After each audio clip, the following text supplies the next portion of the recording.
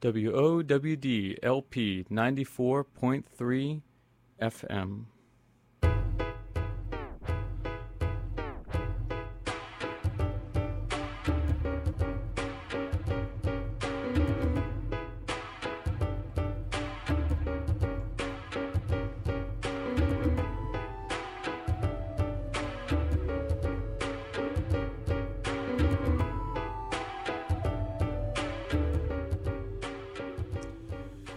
Dear listeners, you are tuned in to WOWD 94.3 FM. This is Interfaith-ish. Every other Wednesday, 1 hour at a time, right here on Tacoma Radio. We bring you bold conversations about what we believe, why we believe, and how we navigate the common ground and differences between our traditions.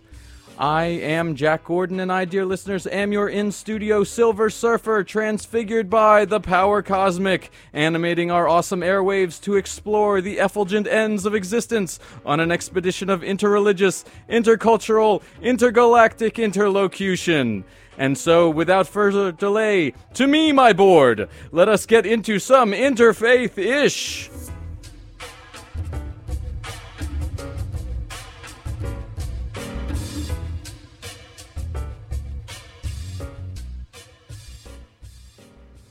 Dear listeners, a mere 48 hours ago, I was far, far away from the homey radio studio in which we now sit. Where precisely? Well, believe it or not, I was in a distant corner of the Democratic Republic of Congo, in a small town called Monono. Was I there to quote the 20th century theologians Jake and Elwood Blues on a mission from God? No, dear listeners, I would not say that, but nevertheless, I did spread the good news of WOWD to the friends I met there. You see, for the past week, I was working with a local group of teenage radio journalists who are raising awareness in their community about the dangers of child labor, particularly in the mining industry, which is a major source of revenue for that region. Together, we collaborated on a story about the efforts being led in Monono to reduce the number of children working in mines and to provide sustainable alternative livelihoods for them, their parents, and their families. And as a token of my thanks for a job well done, I brought a set of our new WOWD t-shirts to give to each of the youth. These are gifts which they sported proudly. And you can see a photo of our merry band shortly on Tacoma Radio's Instagram, at Tacoma Radio. And if you yourselves would like to look as good as our crew did, you can check out tacomaradio.org for more information on how to buy a nifty WOWD t-shirt for yourself. Yes, dear listeners, it was a challenging and exhausting week. And to be honest, right up until takeoff on Monday, I wasn't quite sure I was going to make it back here in time for this show. But I am grateful for the experience, grateful for the opportunity to have visited DRC for the first time, and grateful to be now back in our fair city, spending time today with two of my favorite people in the whole wide world. In studio with me today is poet and educator Derek Weston Brown. Derek is the author of the 2011 poetry collection Wisdom Teeth. He is an alum of Cave Canem and the Vono writing programs and was the first poet in residence at Busboys and Poets. He's also a practicing Buddhist with the Insight Meditation Zen tradition. Welcome, Derek. Thank you. Good morning. Good morning. Yes. And I'm likewise thrilled to be joined by the newly minted elder Aaron Jenkins of New Solid Rock Church Ministries. AJ is Vice President of Policy and Advocacy at the Expectations Project, a national nonprofit organization that organizes faith communities to advocate for quality public education. And under President Obama, he was also director of the White House Center for Faith-Based and Neighborhood Partnerships at the United States Department of Commerce. Gentlemen, it's a great pleasure to have you here on Interfaith-ish. Thanks for having us. Thank you. I'm actually in the right microphone this time. There we go. To the wrong one. We got you, Derek. We got you. So, Aaron, I want to just start off by saying that, I was out of town this past weekend, and so I wasn't able to celebrate your new appointment as an elder in your church at New Solid Rock Church Ministries. So I first want to congratulate you on your appointment as being an elder. Thank you. You're obviously have been a great pillar in our community broadly, and I'm glad to see you're advancing in that work and getting that recognition in your community. I appreciate it, man. Thanks. And I wanted to just ask if you would share with us what does that mean for you? What does it mean to be an elder in your church? And how does that fit into the leadership of your church community? Sure. Happy to explain it. And thanks for having me on the show, Jack. It's an honor to be here on a beautiful spring day in Washington, D.C. I attend New Solid Rock Church Ministries. It's a Pentecostal church founded by the Reverend Terrence and Tanya Melvin. We started in D.C., Washington, D.C., and then several years ago moved out to Landover Hills, Maryland. The church is a Pentecostal church. Pentecost is an event that happened early in the church. It's an event that was marked by, from a theological perspective, the presence of the Holy Spirit upon 12 disciples who not only believed in Jesus, but then also shared the good news of the gospel with the people of the time in different languages. It's a denomination under Protestantism. The church itself is really focused on not only spreading the gospel, but also community service. So in the communities that we've been in, we've done food basket giveaways, we've done clothing giveaways, we've gone out into the community, we've adopted schools. So there's a huge emphasis not only on our faith, but the action that's required of our faith. For the last few years, I accepted a call to ministry, which means, in my understanding, I understood that I had a responsibility to share the gospel not only as a member, but also in leadership. So I took classes at my church. I told my pastor. I prayed about it. And there was a period of time where I studied with other ministers. And at the end of that study period, I took an exam before a committee. So like taking the SAT? Like taking the SAT, sweat wow. on my brow, couldn't eat, butterflies in my stomach. And this committee was tasked with not only asking questions, but really trying to understand not only my commitment to the faith, but also the commitment to ministry. And after about 30 to 45 minutes, maybe almost an hour, the time just went by. But it was really thoughtful questions of a committee comprised of lay members, people in the community, pastors, ministers, other elders in the church. And what was fascinating about the experience was I have friends who've gotten their PhD, who've gone on to higher education, and they talk about being ABD, all but dissertation. And there's a connection between, again, not only studying, but also, a period of testing. So after passing that test, the recommendation was that I would become an elder. So what that means is I'm an ordained minister in the church. I can carry out the sacraments of the church. And I like the way my pastor put it. He says it's increased responsibility. Right. And I think that relates really closely to the idea of community, that as we grow, the responsibility as we go from a child to a young person to an adult, is that we do take on more responsibilities within the community. So I feel honored to have that role and take it into my not only my personal life, but also my professional life as well. Right. Well, you got those broad shoulders. So yeah, I'm sure man, putting those responsibilities on those shoulders are going to be well placed, and the community is going to be well served by your place there. Appreciate it. So, can you tell us a little bit more about you talked a bit about the Pentecostal, what the meaning of that word is. Sure. What is distinct about the Pentecostal tradition from other Christian denominations, from your perspective? Sure. I mean, it shares a lot of the same basic tenets, the belief in Jesus Christ as the Son of God, that the Holy Spirit is very present. When I talk about that, there's this idea, concept called the Trinity, that God is made up in three persons, the Father, the Son, and the Holy Spirit. The belief in Christianity is that it's the presence of the Holy Spirit that allows Christians the ability not only to believe in God through faith, but also it's an encouragement to do the right thing. So there's this moral compass. If you think of Dr. King, he always talks about the beloved community and doing what's right. And from a faith perspective, that God actually meets us, joins us, and encourages us to do those right things. So that the difference, I guess, between the faiths is just that really strong adherence that Pentecost wasn't just a one-time thing, but that belief that God's presence should be expected and that it should empower us to do the work that's needed to spread the good news and also to do the morally right thing on a regular basis. And are there particular rituals or customs and things that are unique to Pentecostal tradition? It's a great question. I think again the presence of the Holy Spirit is something that is really encouraged. I think one of the things is that Pentecost as a holiday is something that's really important. So that takes place after Easter. There is the practice of your faith, not only again in reading the scriptures and the daily practice of reading scripture and having your basic faith, but then how does your faith live outside in action? How does it live in the community? How does it take place out both in the church and outside of the church? Beautiful. Thank you. Yeah. So, Derek, bringing you into the conversation here. Yes. So you come yourself from a Christian family background, but you've been a practicing Buddhist for some time now. So tell us a little bit about that journey. How did you get from where you grew up to how you practice now? Okay. Coming from North Carolina, I'm born and raised in Charlotte, North Carolina, and really just raised in the Baptist tradition, growing up in a church that, like, my mother attended, my grandmother attended, my aunt attended. So it very much was like something that was connected not only within, my family, but also the community. It was a Friendship Missionary Baptist Church.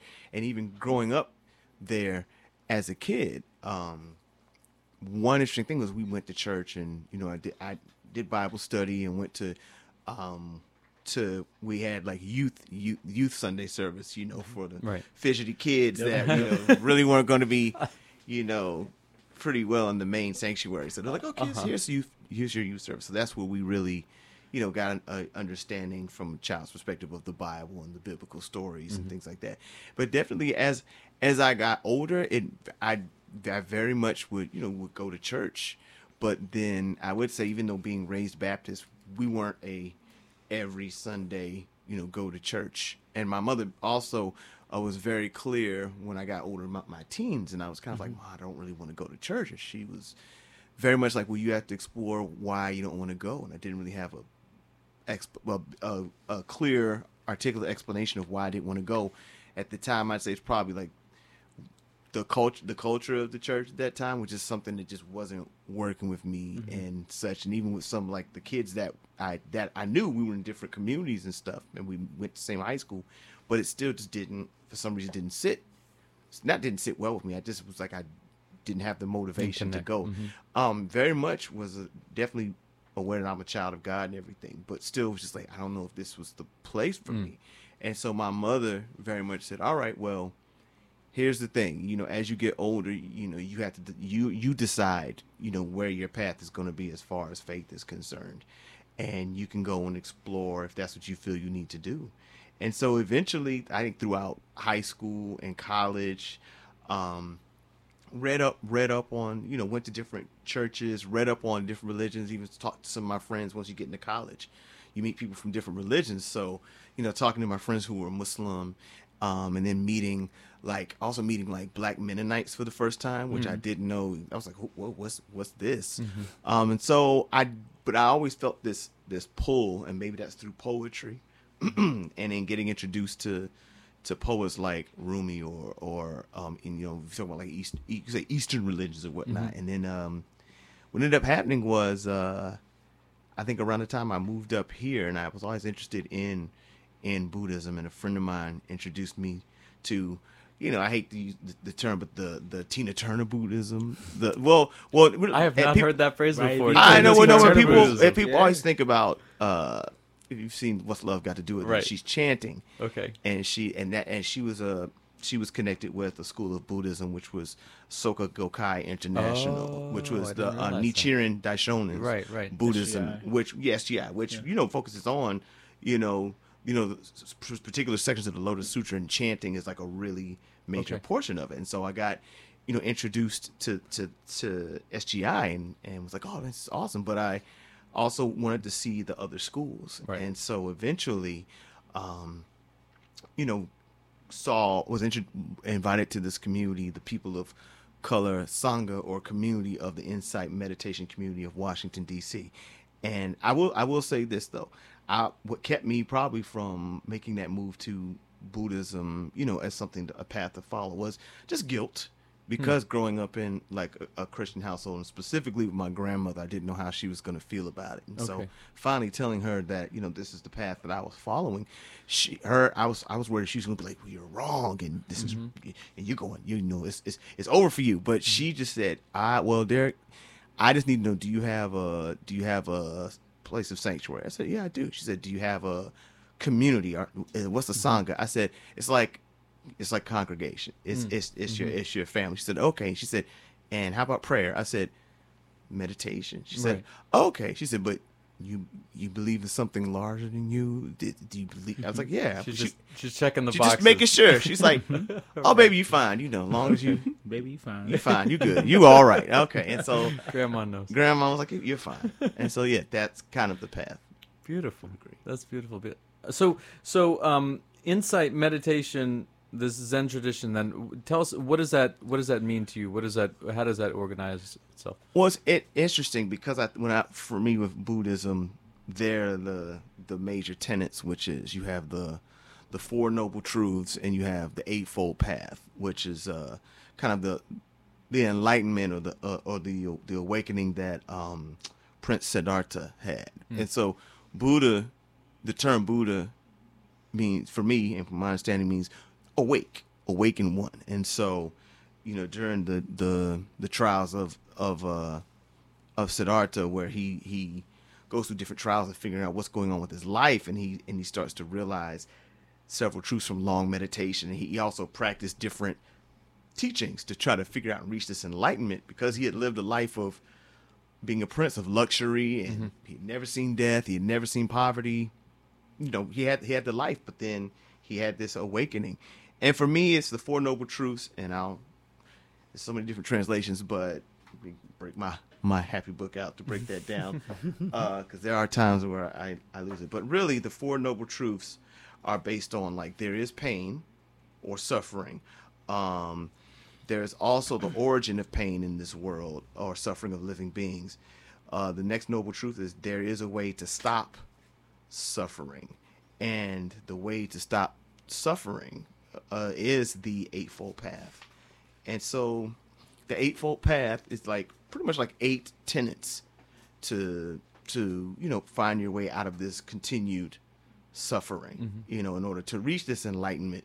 And also, to a degree, it's also about not only just working on yourself, but also engaging and connecting with others, and this mindfulness of that you are part of a larger wheel of suffering in the world. So right speech, right thought, right viewing, right conduct, right livelihood, right effort, right mindfulness, and right concentration. Those are the basics. But in Zen Buddhism, it's really about, meditating, like really going within. But it's also about, what's that word?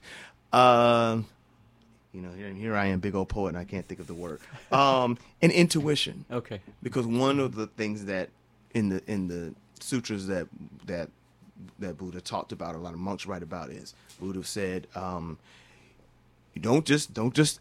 I liken it to what I loved reading Rainbow. So there was always the part in LeVar Burton at the end where all the kids are sharing their stories, like the books that they love, and then LeVar Burton would be like, "Yeah, this is a great book, but you don't have to take my word for it." and so for Buddhism, it's very much, don't just take my word for it.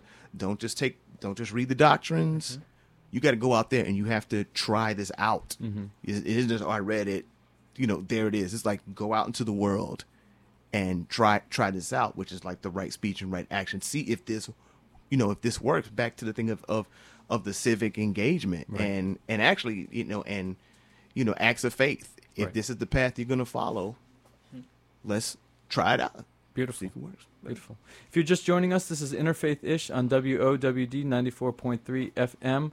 We're talking with poet Derek Weston Brown, a practicing Buddhist, and Pentecostal elder, minister, Aaron Jenkins, who works with the public education advocacy organization, the Expectations Project. Derek, you've been talking about, you mentioned a little bit about the connection between poetry and spirituality. You can see this in the metaphor and allegories that we find in so many religious texts, as well as themes, from the great, for example, Sufi poets like Rumi and Hafez. So what influence do you see your Buddhist practice having directly on your poetry? Wow, definitely patience, and also mindfulness. Patience in the sense of I've always had a hard time with being very impatient with myself about why haven't you gotten this? Why don't you understand that? And really, even poems are very much to me it's about patience, because I can write a poem, and then I'll have those expectations if they're supposed to be these amazing pieces right there. But then the understanding, especially with Buddhism, is you realize this takes work. It's craft, it's understanding, and the idea that you're growing, and also just being mindful not only of also how you approach a poem and how you write it, but also to realize, kind of like with the actions that you take, that I've learned to let go of my poems. There's a point where I said, if I write this poem, it's always going to be mine. This is mine. And I had another poet tell me, well, once you put your poem out into the world as it's published, Right. or you read it, it's now going out. It's someone else's, because now they're taking this message of the poem and working it into what they want to work in. And I was like, well, no, the poem is mine. But it's very much a thing about, in Buddhism, when they talk about attachment, sometimes learning how to let go, and sometimes that attachment to particular things, material items, or old stories that served us in the past, but may not be as good now in the present. It's time to let some of those old stories go, like as you grow. And so it's kind of the same thing. It's patience, and it's also learning to let go and such. Are those lessons then that you try to transfer to your students as well? You're an educator. You work in numerous schools in the area, as well as in local youth detention centers. So are those some of the lessons that you try to communicate to the youth when you're teaching them about poetry? Definitely. But what always seems to happen is an interesting thing as we talk about it, I always say practicing Buddhist. It's because I'm not there. I'm always practicing, and sometimes the younger students, they remind me, oh wow, I don't have to be so possessive of my poems. So or there'll be a point where they're like, oh well, this poem wasn't good. That's okay. I'll just go back and I'll work on another one. Or they have such a giving nature of letting their poems go so easily, or they don't hold back. So that even that guardedness, sometimes they're able to drop it a lot easier than I am. And so to me, that's a really big thing about trust, trusting who's going to read it, or where the poem is going to go, or just trusting that you're going to do the work. The poem is going to reach whoever it needs to reach. So those are some of the lessons of just going out there and just, I think there's just trusting in the work that you put out there. Beautiful. Yeah. Aaron, you're also currently working as an advocate for public education, organizing faith communities through the Expectations Project. So tell us a little bit about that work, and how does that connect with the work of either your faith practice or others that you know are connected to the organization? Sure, it's a great question. There are 50 million children in America that are public school educated, 5 million in private school. And what happens is that the importance of that is that when you look at our schools, the question is there equity? And not necessarily equality, right? Not does everyone have the same box to stand on, but is there equity? That if there's a shorter child and a taller child, that the shorter child gets what that child needs to see, what they need to see. And I think when we think of public education, if you think of who was that teacher that changed your life, who was that teacher that made the greatest impact, you think of that teacher and you think of who was that teacher that wasn't the best teacher or who didn't have the greatest impact. And you realize that where the strengths that students possess or the things that they don't know have a large part to play, particularly in public education, that are things outside of their control. But for adults, for communities that know that, a question I sometimes ask is, what's the best school in your community? What's the best public school? What's the worst school? If you think about it, every year we graduate students from those schools. So whether it's the best school or the worst school, kids are being educated there or not educated, and then they're told to go to college, go into the workforce. And the question is, have we prepared them to do that? And if the answer is no, even if it's for one child, then there's something that we need to do about that. So the idea of the Expectations Project is that in our faith traditions, the call for justice and the responsibility of making sure that justice is served is something that goes beyond, the doing of good work, but it's also thinking of ideas of advocacy and systemic change. So the Expectations Project was founded by Dr. Nicole Baker Fulgham. She had the idea that faith communities had a responsibility, given that central drive for justice and responsibility, to make sure that public schools, no matter what the zip code, have equity, that students who go to a low-performing school are getting the resources and things they need to become a high-functioning school, and that doesn't take away from other schools that are high-functioning. So you mentioned earlier that your church community, New Solid Rock, does adopts schools. You use that term, adopt schools. So Sure. is that part of the type of program that the Expectation Project is encouraging or facilitating? Yeah, so we meet churches where they are. We meet faith communities where they are, organizations that do this work. The idea is that there's something that many groups do, many churches or many faith communities do, called compassionate service. That's when you see a need and you meet the need. So if there needs to be a backpack giveaway, if there needs to be reading assistance that's done. When we think of systemic change, the question that we ask ourselves constantly is, for advocacy, are we creating systemic change to systemic problems? So, I like to think of it like this. When I worked with high school students, if someone got a cut, I had to have the right size Band-Aid for the cut, right? And if there's a cut beyond what my Band-Aid can do, I take that child to the hospital. And if you apply that concept for some of the things we know, we look at school discipline practices that at a large rate, Black and Latino students are suspended at a much higher rate than white students. There's a cause of alarm. If we look at graduation rates in different cities, if we take Washington, D.C., for example, that if the graduation rates aren't meeting the national standard, there needs to be something done about that. So we have 5 policy areas that we look at, and we work with faith communities to educate them, to start where they are. If they're doing what my church does, compassionate service, adopting a school, we know that they're in the community, they're engaged, and we say, how can we increase your engagement to solve some of the systemic issues that create the problems that they're working on? Great. You're listening to Interfaith-ish on WOWD 94.3 FM. We've been talking with Aaron Jenkins of the Expectations Project and poet Derek Weston Brown. We'll be back after a quick break.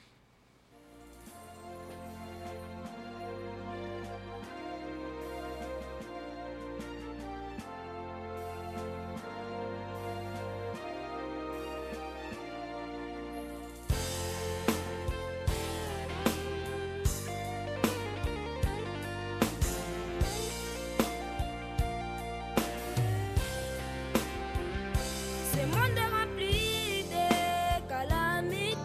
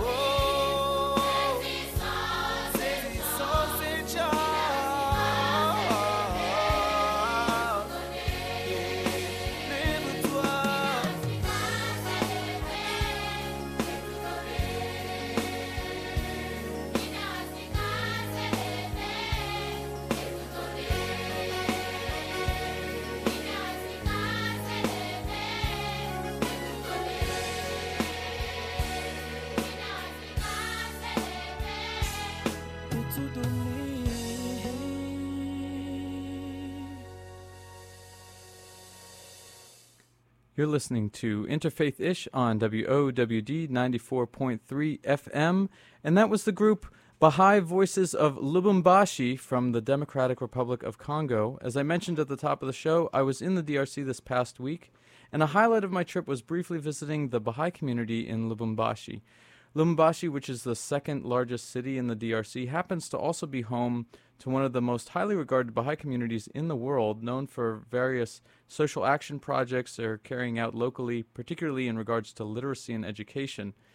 You know, whenever I have the opportunity to travel, I typically look up the local Baha'i community, which is my faith community, as soon as possible, and it's a great opportunity to make a personal connection in this new place that I've landed in. So I'm curious, dear listeners, have you been abroad recently and visited a local religious community there, either your own or from another tradition? You can tell us about it, what inspired you and what may have changed in your perspective after that experience.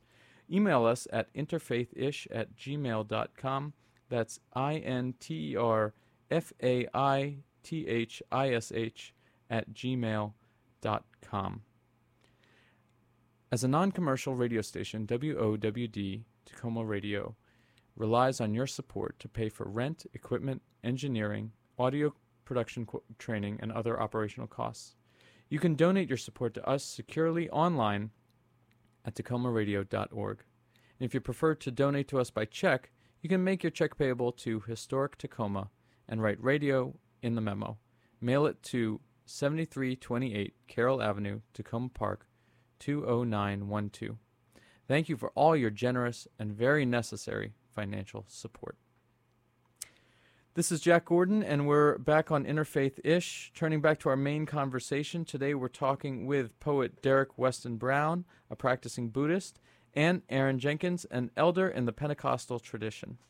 Aaron, this weekend, Reverend James Cone, known as the founder of Black Liberation Theology, passed away. And I was curious if, in light of that, you could share your understanding of what Black Liberation Theology means and what influence it's had on your life. Sure. You know, things are never, timing is never lost. There was a friend of mine, his name is Delonte. He pointed out to me that Reverend Cone passed. And I spoke earlier, we've been speaking generally about community, and I spoke earlier about the responsibilities we have as we grow in a community. And I think of it, you know, as almost a baton passing. You know, when you step into, and whether it's your faith tradition, your community, when you step into a role of leadership, you know, you have to look at those who went before you to help influence the direction you're going to take. That concept of Sankofa that comes from the Akan tradition in Ghana, kind of looking back to know which way to go forward, is important, and it resonates with me. As you know, Black liberation theology, as defined by Reverend Cone, was really about justice, racial justice. It's how do you bring the Gospels together, Matthew, Mark, Luke, and John? How do you bring the tenets of this tradition that talk about going and spreading good news with the idea of justice, right, which is just treatment or behavior? I think Reverend Cone was someone who said, you know, he's quoted as saying he's one of the angriest people. And I think his anger came from a place of when his faith was not being lived out in the community. You know, growing up in the segregated South in Arkansas, and then seeing the impact of the message of Dr. King, which is a message of love, but then seeing, you know, and hearing the truths that Malcolm X was speaking in New York, watching the turbulent 60s when many of our leaders were assassinated, not only Dr. King and Malcolm X, but the Kennedy brothers. You know, I could see how that could shape an idea that says, a faith that talks about love means that love must be lived out loud, and that's what justice looks like. So, you know, as I think of this month, as, you know, the Reverend William Barber and the Repairers of the Breach are looking to do the 50th commemoration, not even commemoration, but really looking at the questions of economic justice in our community, of poverty, and the work that they're doing. You have the 50th commemoration of the assassination of Dr. King. You have this weekend the opening of the Legacy Museum in Montgomery, Alabama, Brian Stevenson and the work of the Equal Justice Initiative, that these pieces are interconnected. They're not random. And for people of faith, when these things start to happen, you know, you're supposed to pay attention. And the responsibility, I think, you know, with the Reverend Cone, that's not lost on me, is that in some ways, from a cultural perspective and a faith perspective, I think that I have a responsibility to continue on in the traditions that have come before me from persons such as Reverend Cone and others who push for justice today. It's not something that we wait for. It's not someone else's responsibility. it's our responsibility, and for a personal perspective, it's my responsibility. Derek, we think a lot about some of these type of philosophies, figures in terms of the Christian tradition, because in the U.S. there's such a strong presence of figures like MLK and so forth, who stood very firmly in their Christian tradition. But I wonder if there's, for you, also an intersection that you see that maybe we don't hear about so often between Buddhist practice and how you conceive of your concept and identity as a black man. Okay. Well, I definitely want to talk about the intersection, especially when we talk about the Christian tradition and Buddhist tradition, because then one of the key terms that in Buddhism is this term called you're a bodhisattva, which is like a spiritual warrior. So it's about that activeness, being active, and it's about justice. And so one of the, I'd say like Zen priests that I think about is Thich Nhat Hanh, who was also nominated by Dr. King for a Nobel Peace Prize. Especially during that period of talking about the Vietnam War, where that's the work that he was doing. He lives in Plum Village now in France, but still very much when I think about Thich Nhat Hanh, he has these 14 precepts of engaged Buddhism that very much follow. Is it Dr. Cone? No, Dr. Cone's just about like liberation theology, and it's just really for me things that I generally follow that are just great, already connected with the tradition of the civil rights movement and liberation theology. Especially, I'll just read a few, but it'll connect you to your question about being a black man also in writing. But some of the key points that I really like in the 14 precepts: do not avoid contact with suffering or close your eyes before suffering.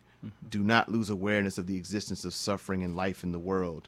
Find ways to be with those who are suffering, including personal contact, visits, images, and sounds. By such means, you awaken yourself and others to the reality of suffering in the world. So I've seen that thing like "don't look away," right, which is one thing. That's why it's it's about the engaged Buddhism. Wow, there's several ones. There's do not use the Buddhist community for personal gain or profit, or transform your community into in their case it's a political party. But one key thing is you should take a clear stand against oppression and injustice, and you should strive to change the situation without engaging in partisan conflicts. Like where is that common ground? Right.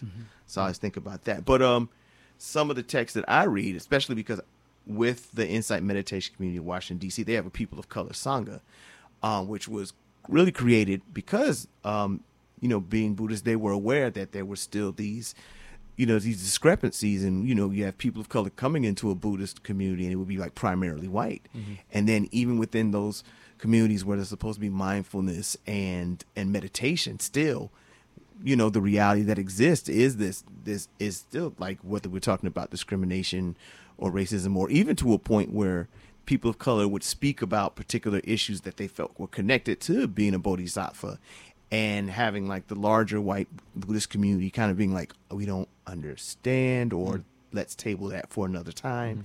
But there have always been really amazing connections. And so there's a People of Color Sangha where as a group, just Buddhists and practitioners get together, and we actually have like a period where we sit as a group, we meditate and we speak on what's going on in the world and in our communities, and even within the Buddhist community, and what we do to kind of work with that, and to adjust with that, and how do we make change in our communities. But two books I really love are by two practicing Buddhists. There's Being Black, Zen and the Art of Living with Fearlessness and Grace by Angela Kyoto Williams, who's really amazing, and she just talks about the universal breakdown of Buddhism coming from her being black and also being a woman, and what does that mean, and how do black people relate to Buddhism, and their connections to it, and how do they also negotiate and navigate that with also coming from Christian traditions. And then there's the writer Charles Johnson, who writes fiction and essays, and he also talks about his connection as a black writer with Buddhism, how that's affected him, and how that's also in the legacy of the Harlem Renaissance. So there are writers in the past, in the present, who were very connected with Buddhism. Like I think of like Gene Toomer, who a lot of people were like, oh wow, he was very much connected with like Eastern philosophies, and that's kind of the connection. And for me, it just happens to work, being black and still following some of the tenets from my childhood. Growing up Christian, that still connect very much with the 14 precepts of engaged Buddhism. To me, sometimes they run, side by side. Yeah. It's beautiful to hear about, because I think the popular conception or image of Buddhism is not one that we see necessarily engages in that way. Mm-hmm. And so to hear that reflection on it, I think it's eye-opening, it's educational. So thank you for that. Mm-hmm. We're going to take a quick break. We've been talking with poet Derek Wesson Brown, a practicing Buddhist, and Elder Aaron Jenkins of the Pentecostal tradition. This is WOWD 94.3 Tacoma Radio, Interfaith-ish.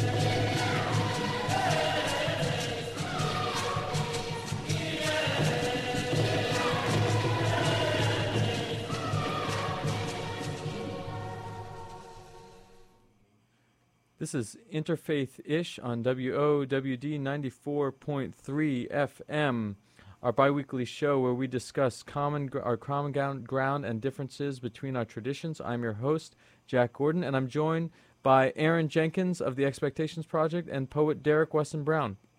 We've already explored a number of our guests' backgrounds during the first part of our show. And now we take some time to turn the mics over to our guests to give them the floor to ask each other anything that they've wanted to know about each other's traditions or beliefs, things that we have maybe never asked of someone of the tradition in question, never known to ask, or just flat out misunderstood. So with that, I'm going to turn it over to my two guests, Aaron and Derek. Take it away. I have a question for you, Derek. So two things that come to mind. We've been talking about Reverend Cone and Black liberation theology. I wonder if you can speak a little bit. My understanding of Buddhism is that it has a founding in Asia or an Asian culture, and you can correct me on that. And I just wonder, as religions that are founded outside of the West come to the West, they're met with, the qualities in the West. So, economic pieces, but also, again, race and culture. I wonder, from your perspective, how has Buddhism, or in your practice, how has Buddhism how has that interacted with it? Is there an interaction of race within the faith? If that's something that brings people together, if it's, in other practices, things that have to be called out. I know within Christianity, some denominations were created in response to, again, the interaction of religion and culture. So the African Methodist Episcopal Church came out of, a tradition of needing a space for African Americans to be able to practice their faith. I wonder if you can speak to that a little bit.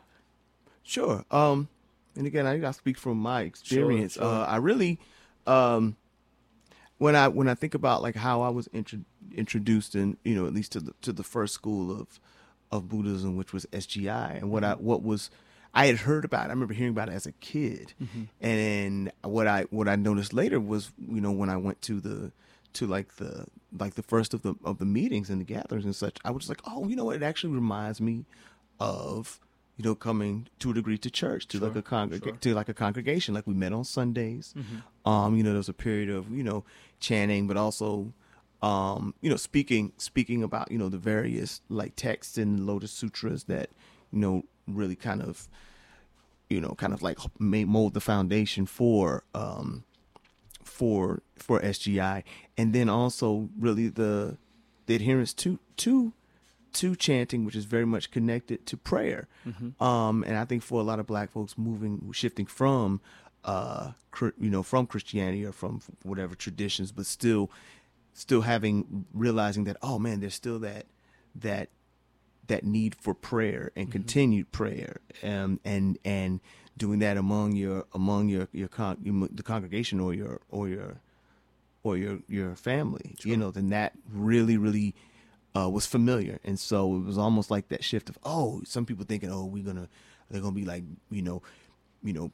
hitting gongs and things like that. Not so much, like the stereotypical stuff, but just for me, very much like when we would do the chanting of the Lotus Sutra, and it reminded me so much of, when I was a child, of like the prayers like in the congregation or hymnlining, like the tradition of like the elders getting up and then they're singing these old hymns, and it has almost like a meditative tone, because there is no music, but it's literally just coming from the back, those voices. So it's very much like a om, or it's very much like a chant, and it still brings you to that same space. So in a sense, I can, those traditions kind of being brought together, or that's why I think like a lot of Black people like gravitated toward it. They're like, oh, cool, I'm familiar with this. This works, and this connects. And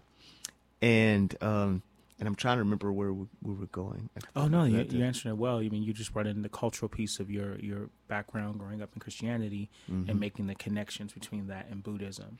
I think my question was that, just how do you engage Buddhism as a faith that is a non-Western faith, and how does your culture show up in it? I think it definitely shows up because, for me, my understanding of even within the Black church, when we would go to going to church on Sunday, and our pastor, yes, we would talk about scripture and such, but at the same time, when he would get into his sermon, and I always think about Reverend Jones, which is very rich language, and he definitely was a scholar. But then when it was time to get down to business and speaking on like like community ills and things like that, he made it very, very plain. Right. And so at the same time, I realized even afterwards when we would pray, post-wise, the energy of the prayer changed. So you knew that, okay, we're praying, what our prayers are directed towards. You could just feel like that energy. And for the same for me of sitting still. And that was one thing as a child I could not do, was sit still. You had me in that sanctuary in the pew, and I was sitting still. My grandmother would be like, here's some peppermint. My mom had some snacks. She was like, we got to hold it down. But for me now, it's the method of I'm able to sit still. Sure. And for me getting to that place of quiet, and then also really exploring, what when I'm meditating, and I have a list of things that I'm focusing on. As far as me, it's still very much connection to prayer. And so, and I'm also a lot more mindful of sending prayers out. So I still have a prayer list. Yeah. Like you have your sick and shut in list at church. Folks say, okay, we need to pray for this person. Right. Like we have, when I send out metta, or like positive prayer, or and I just forgot the term, but yeah, just sending out some is the similar thing. So there's a lot of the cultural connections for me was still there. So it wasn't as alien as I thought it was because of my way in. So if that makes sense. Yes. I definitely wanted to talk about, and one question is there I think, what does it mean to be an elder in the church? Because that's a term that I've heard. Because between you and I'm like, well, you're not that old. Right, so, right. but again, what does it mean to be an elder of a church? Because I remember seeing folks, and when I say elders of the church, I saw Older person. the older person, and generally older black men, like considerably older black men. Sure. And even when I go visit to like some of my family churches, elders now they're few and far between. I don't see as many old men, and we could talk about that culturally, but what does that mean to be an elder? Yeah, that's a great question. I mean, I think that the wordplay has a meaning as well as a practice. So within the church that I attend in our tradition, an elder is someone who, there's a scripture that says, study to show yourself approved. Mm-hmm. So it's someone who's completed study, training, and intentional practice to not only understand their faith and their tradition, but to take on a leadership responsibility. So when I think of elder within the church, it's someone who's a minister. It's also someone who's taken on that responsibility and study to be able to be in that elevated place. And elevated isn't even the right word, because I still feel like a regular person, right? Like, because when I think of elder, I also think of an older person. Yeah. But I think there's such a responsibility now, particularly for the things that are facing the community as a whole, right? So in America, in Washington, D.C., but also in our faith community. I teach Sunday school to the young people. I play percussion. I do sound, right? So I'm really engaged. And I realize that there's a season in our lives as young men, or as men, and as women too, but there's a season where we have this energy and we should be putting it to good use. And I find that the title elder is one that I hold in great respect, and still do the work, right? Still make sure that you're connecting and using all of your talents, and for me, all of my talents and skills, to not only better the church, but to also influence and impact my community in a positive way. Okay.